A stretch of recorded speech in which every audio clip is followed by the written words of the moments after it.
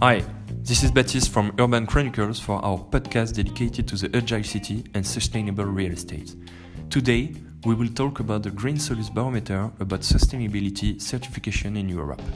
Timo Marquez, COO of Green Solus, will answer to your questions posted during the presentation webinar of the barometer. Let's listen to Timo.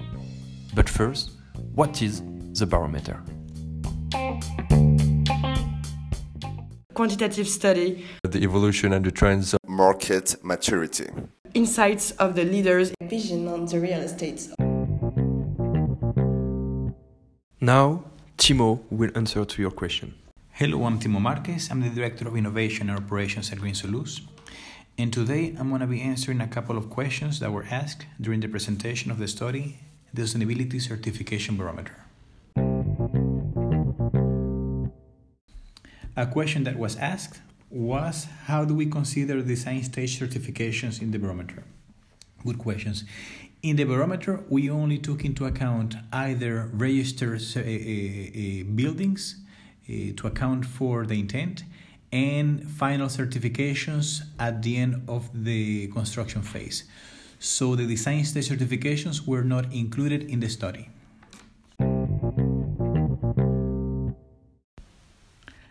Another question was, is there a breakdown on public sector and private sector clients requiring certification?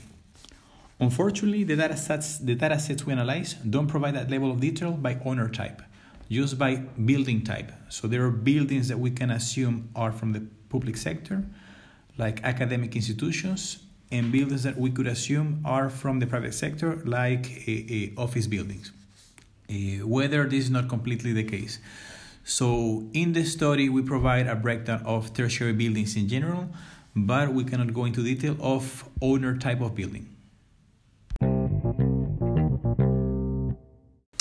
Another question was, do certifications respond to investors' request when analyzing a sustainable investment?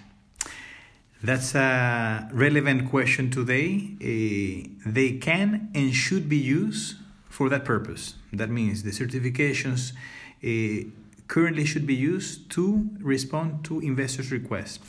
Nonetheless, the challenge now is to show what actions within the certification addresses a specific demand of the investor.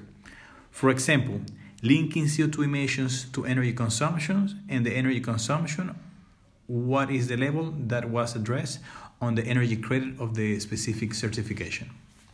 Thank you to all listeners. This was Timo Marquez for the Urban Chronicles podcast. Thank you, Timo. Bye.